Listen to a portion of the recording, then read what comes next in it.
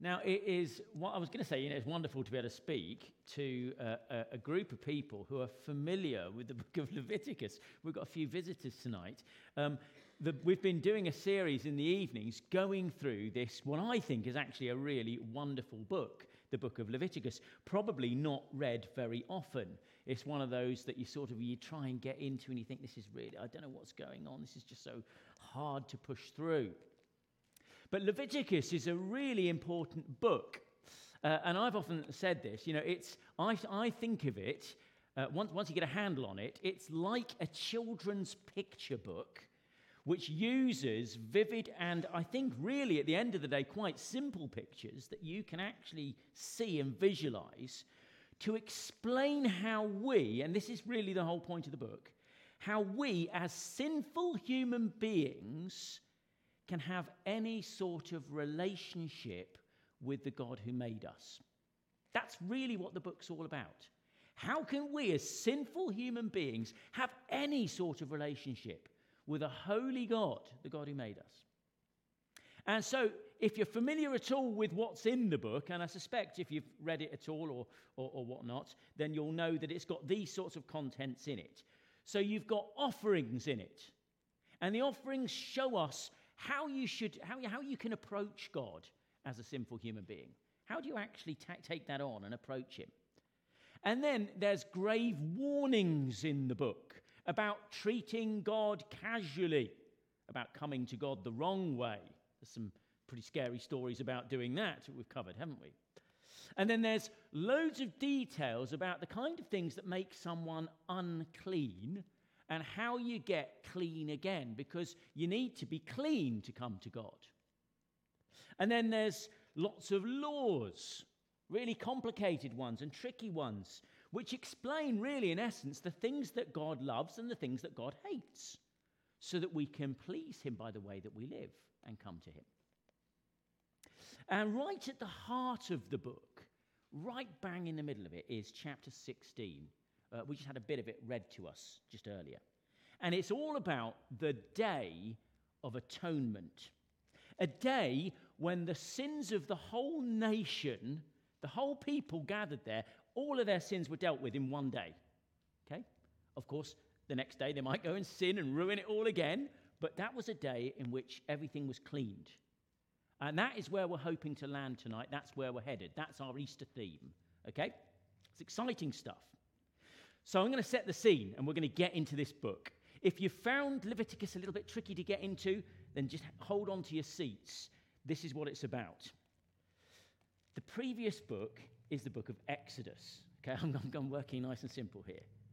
And Exodus is a book that ends, this is the one where Moses takes the people out of Egypt, and it ends, the book closes with the nation of Israel camped in the wilderness. And they've manufactured all the different parts of the tabernacle, the tent where God is going to dwell. They've made it all according to God's designs. They've done it all the right way.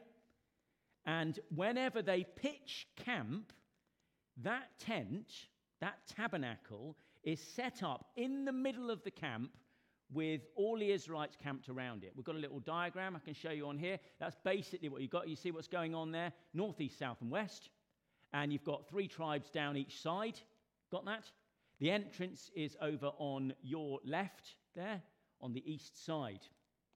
Now, the first thing that you'll notice when you look at this centerpiece in the middle of the camp is that everything in this wilderness camp, everything here, is laden with symbolism. The tabernacle was always oriented this way. You got your compass out, or whatever it was they used in those days. Probably just used the sun, I guess.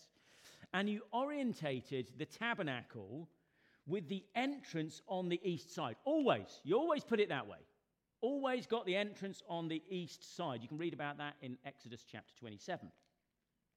And so as you move westward then, and you come into this tent, you enter into the courtyard and you approach the rectangle-shaped bit there, the holy place and the most holy place. The most holy place is where the presence of God is. All right, what's this all about? This is all symbolic.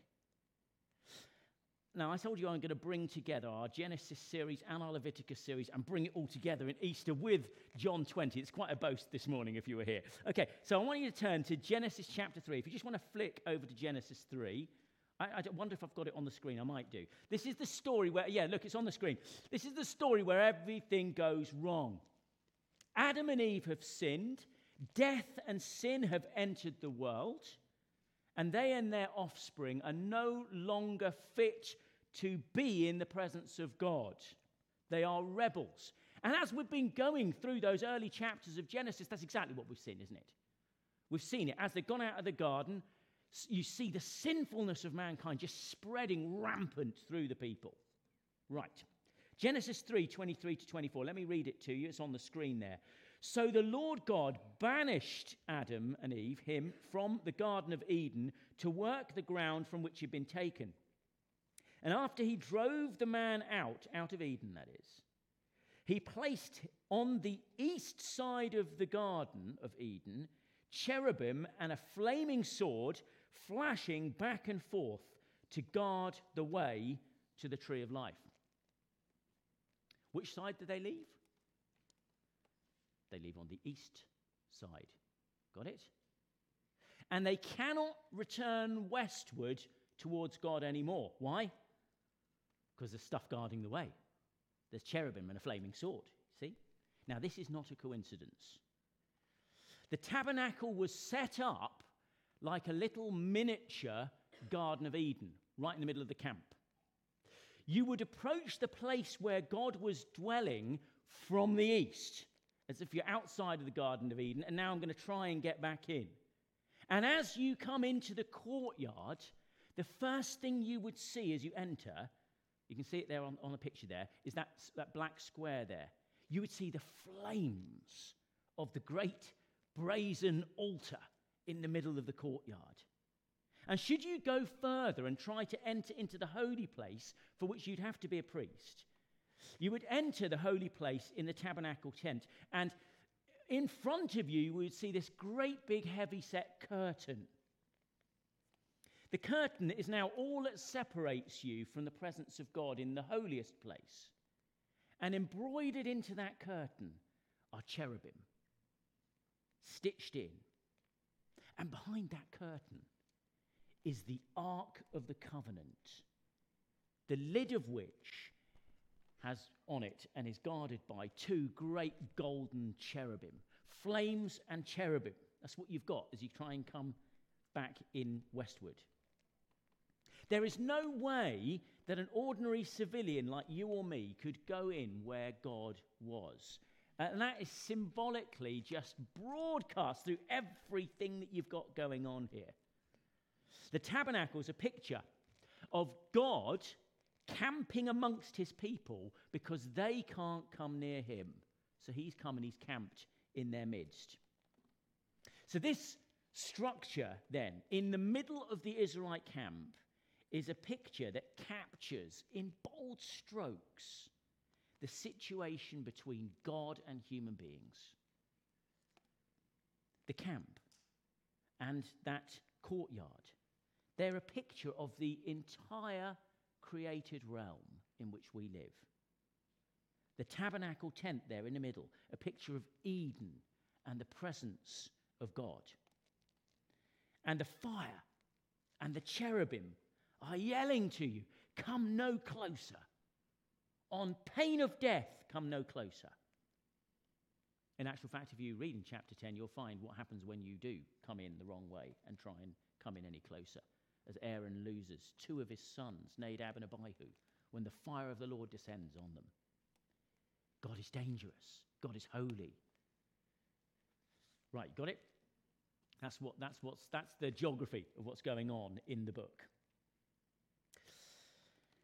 So how does the book start? Well, I'm pretty sure you all know it starts with 7 chapters of details about the sacrifices. Chapters 1 to 7. And there are basically 5 offerings being made in the tabernacle. 5 types of offering. And those 5 offerings are 5 facets of what is needed to restore the relationship between God and humanity. Again, fully symbol laden here. Let me walk you through this. I think this is fascinating. First of all, there's the burnt offering. Okay, burnt offering. Each day began and ended with burnt offerings going on. And a whole animal was consumed, all but the skin. Verse 4 says this of chapter 1. You are to lay your hand on the head of the burnt offering, and it will be accepted on your behalf to make atonement for you. This sacrifice, this first sacrifice, showed that the wrongs committed against God had been taken very seriously. Very seriously. We call that propitiation. It's a propitiatory sacrifice. We'll look at that later. Second offering. Secondly, there was the grain offering. It's in chapter 2, the grain offering. And this was an offering that was always offered along with a burnt offering. It was a sign of thankfulness and dedication to God. The one who has done wrong needs to recognize it, and they need to change direction. They need to rededicate themselves. Got this? This is how you put a relationship right.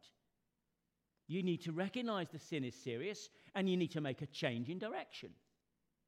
Third, there was the sin offering in chapter 4 and in chapter 5.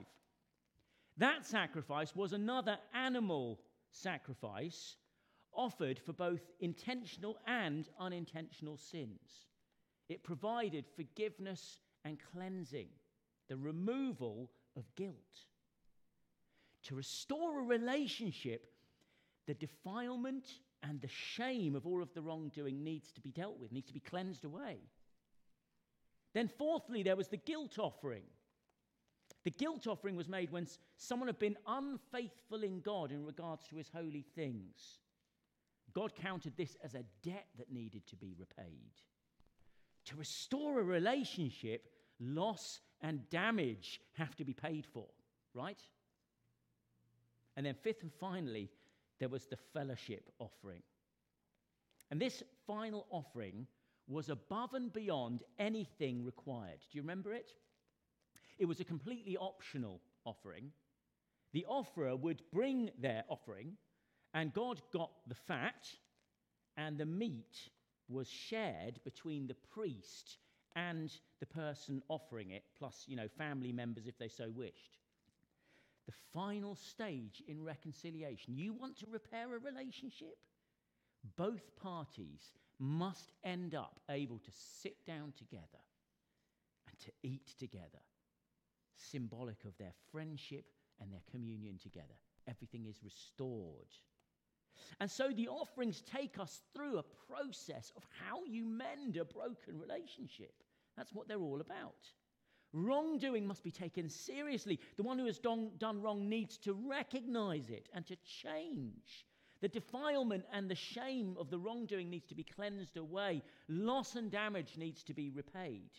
And both parties then need to sit down and eat together in an act of friendship. Do you see how those offerings work? That's the first 7 chapters there. They're telling you what is required to put right, what has gone wrong. That's very briefly what the offering's about. But let's zoom in just for a second on the first one, the burnt offering. So if you want to get Genesis chapter 1 open in front of you, you could do. It would be helpful. This first offering, you see, is key to all that comes after it. This is the sacrifice of atonement. It's the burnt offering. It's a propitiation. Okay? Now, propitiation is a big theological word, and we love those, don't we? It basically means, want to know what propitiation means? To make someone propitious towards you. Is that good? Now, propitious is an old word, okay? It's just an old word. It simply means favorably disposed. That's what it means. So to propitiate is to make someone favorably disposed towards. That's really all that's going on there. The interesting aspect of propitiation in this sacrifice is the how. This offering makes God favorably disposed towards the one making the offering. But how's that possible? What makes God favorably disposed is that a life has been sacrificed. An animal has paid the ultimate price. As a representative of the one offering, signified in there by him laying his hand, him or her laying their hands on the animal, they're declaring that this animal is me, and rather than I going into the flames, it is going into the flames and being sacrificed. Now, when you think of the idea of propitiation, a couple of images I think would be really, really useful. Here's a couple of illustrations to help you really get to grips with what propitiation means. Apparently, on Concorde, okay, you've seen Concorde? They don't exist anymore, do they? But Concorde, when we used to have supersonic flight, back in the 70s or something, the Concorde had this nose that went up and down. Do you remember that? And you often see them sort of flying along like that. It looks very unaerodynamic. Do you know why the nose did that? So that the bloke could see the runway a bit more clearly. That's all that the nose was about. But that little cone that went up and down was actually called the propitiator. That's helpful, isn't it? And to quote a sciencey textbook thing, it says it went up to give a smooth line to the nose and protect the windscreen from kinetic heating during cruise. So once you're going supersonic and you're going really, really fast, the kinetic energy of the air heats everything up. And that cone protected the windscreen of the aircraft. It's a good illustration, isn't it? It absorbed, it deflected, it dealt with the heat. In actual fact, apparently the American Space Shuttle has a similar thing, had a propitiation shield on the bottom of it for re-entry. When they re-enter through the atmosphere, you see it glowing red hot, all these little tiles would glow, glow, glow. Those tiles apparently are only useful once. They have to scrape them all off and put some new ones on. It was the propitiation shield. That shield was sacrificed in the place of the aircraft or the shuttle. You get the idea. You get the point. A sacrifice is made and is burned up. It absorbs the heat and the wrath so that others are spared. They receive only cool peace and calm. Now, the burnt offering has a history in the Bible story. In actual fact, we're going to come across it in Genesis chapter 8. It was something that was already known. The first occurrence of the burnt offering, this first type of offering, was actually Genesis 8 and the story of Noah. The story of Noah begins with an account of the state of mankind, in which we're told that every inclination of their hearts were evil continually. That's the next bit of Genesis we're going to get to, actually. And so God has to judge the whole earth, and the flood waters come, and a global catastrophe wipes out the whole population of the earth. The whole population of the earth is reduced to basically just 8 people. It's brutal. But here's the shocking thing in that story. I wonder if you've noticed it. Did this act of cataclysmic judgment actually appease the wrath of God? Did it? Was God satisfied? No. 8 sinners stepped off the ark.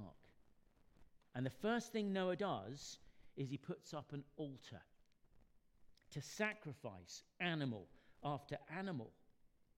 And only then, after the smoke of these offerings, these burnt offerings, has reached the heavens, only then do we read Genesis 8 verse 21. Then the Lord smelled the pleasing aroma.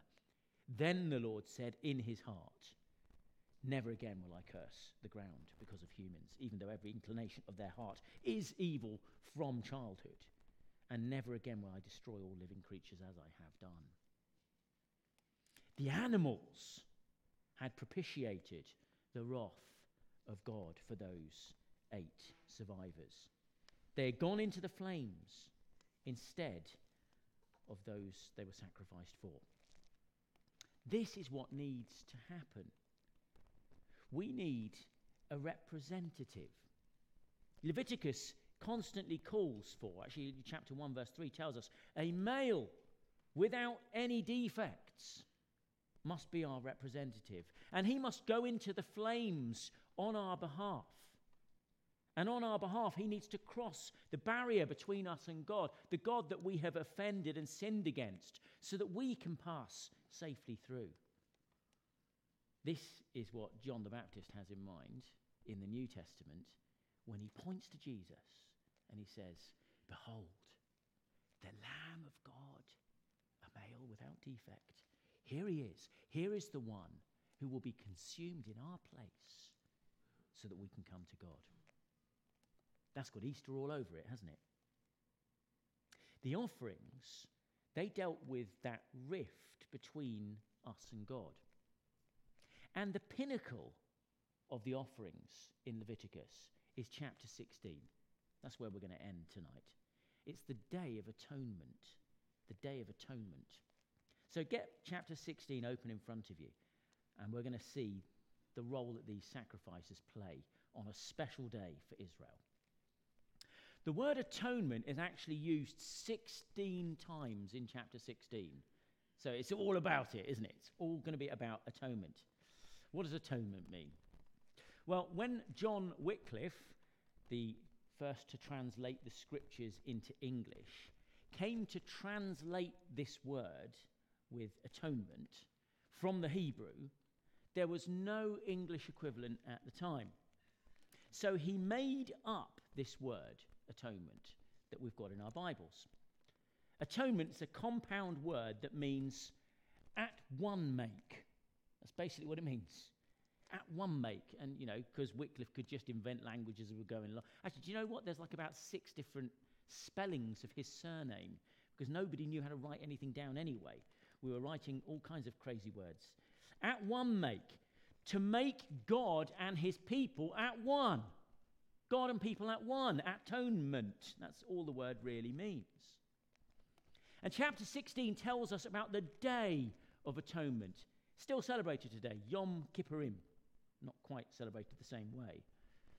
This was a day when atonement was made, not for an individual, like the burnt offerings, but for the whole camp. All of God's people in one go. You could think of it as being a little bit like a deep clean at the camp.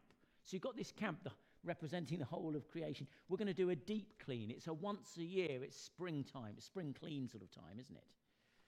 Some describe it as the day when the entire sacrificial system in Israel was rebooted.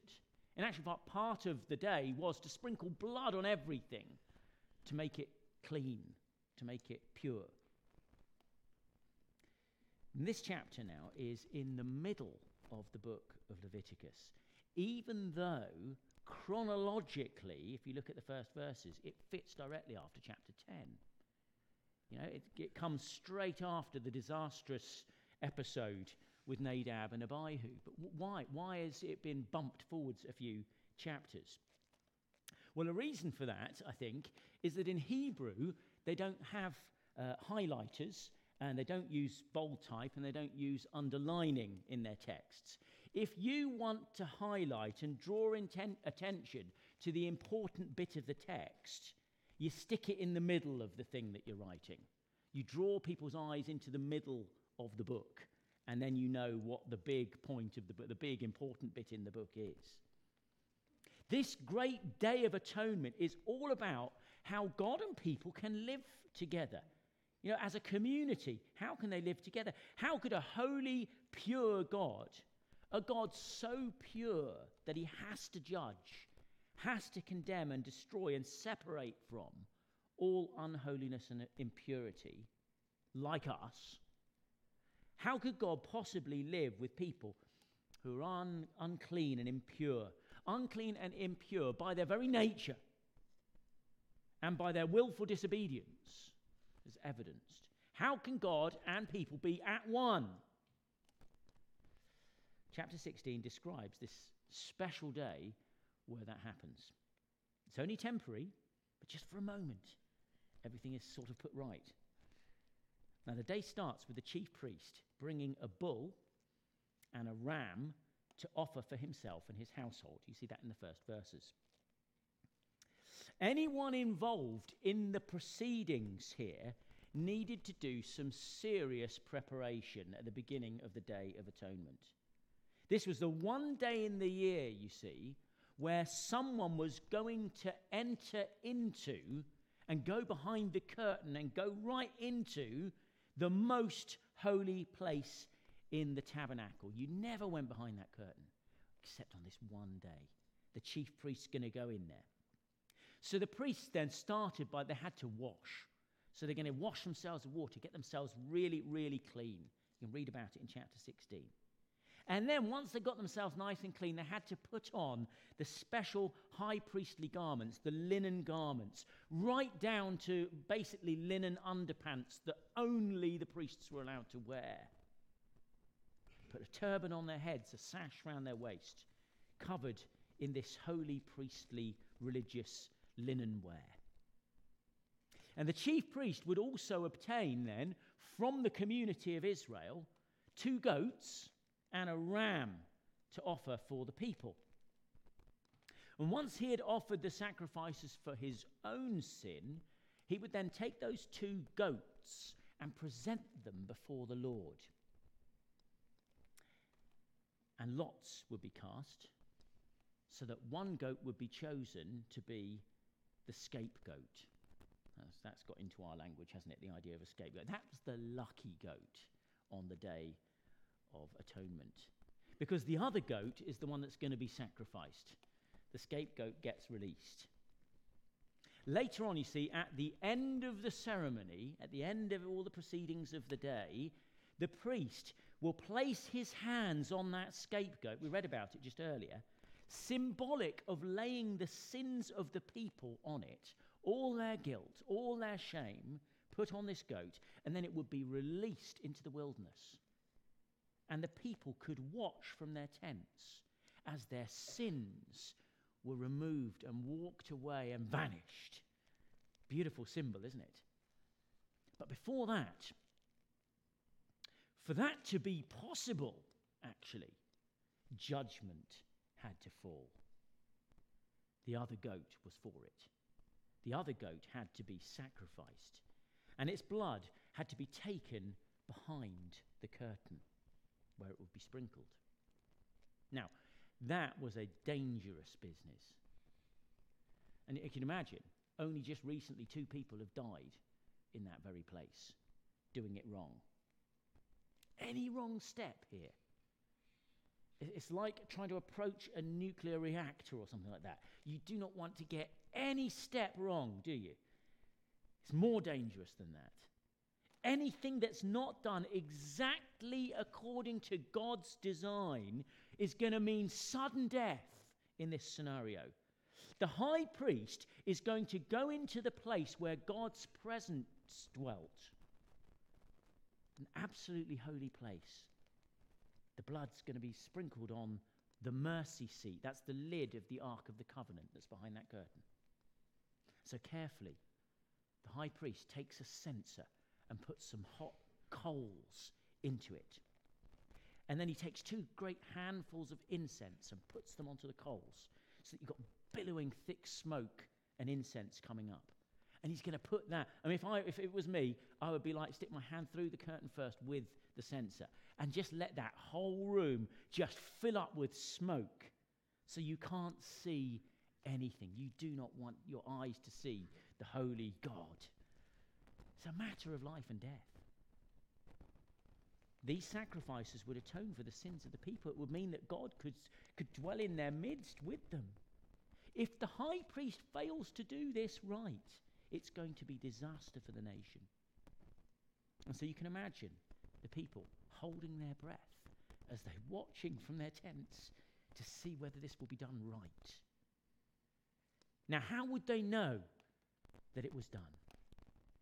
How would they know that all had gone well, that it had worked? Well, we read it earlier. When all was done, verse 23 tells us. Take a look at verse 23 of chapter 16. Then Aaron is to go into the tent of meeting and take off the linen garments that he put on before he entered the most holy place and he is to leave them there. A pile of empty linen clothes folded at the entrance of the tent will show the people that atonement has been made. You're looking, and then you look, there's the clothes. There they are. A nice little pile of linen. It's been done. It's done. He's been successful. He wasn't killed. He's made the sacrifice. He's done the task. Well, this morning we were in John chapter 20, where we read that Peter and John arrived at the tomb of Jesus. Have a look at what we read there. John chapter 20, verse 6 to 7. Simon Peter, who was behind him, you remember they're running to the tomb? He arrived and went into the tomb, and he saw the strips of linen lying there, as well as the burial cloth that had been around Jesus' head. And the cloth was folded up by itself, separate from the linen. Then a few verses later, look, verse 11. We've got Mary here. As she wept, she bent over to look into the tomb and saw two angels in white seated where Jesus' body had been, one at the head and the other at the foot. Is it ringing any bells? That's your Easter egg, by the way. Brothers and sisters, as the scriptures come together from Genesis all the way through, do you see? We see that Jesus, he is our atoning sacrifice, once for all. The disciples see a pile of empty linen clothes folded at the entrance to a dark room. Angels in a remake of the mercy seat. There they are, seated at either end of where the body had rested. John sees the strips of linen, the folded cloth, and he knows it's been done. The Saviour has done it. Sin has been atoned for. God and man at one. But this time it's once for all. There's no going back in. This is a once for all event. The curtain comes down. It is torn in two. Through Jesus Christ, now all may come boldly and without fear into the loving, favourable presence of God. That is what Jesus achieved for us, the first Easter. And so the writer to the Hebrews reminisces, saying, day after day, he says in Hebrews chapter 10, every priest stands and performs his religious duties. Again and again he offers the same sacrifices, which can never take away sins. But when this priest had offered for all time one sacrifice for sins, he sat down at the right hand of God. That's our Saviour.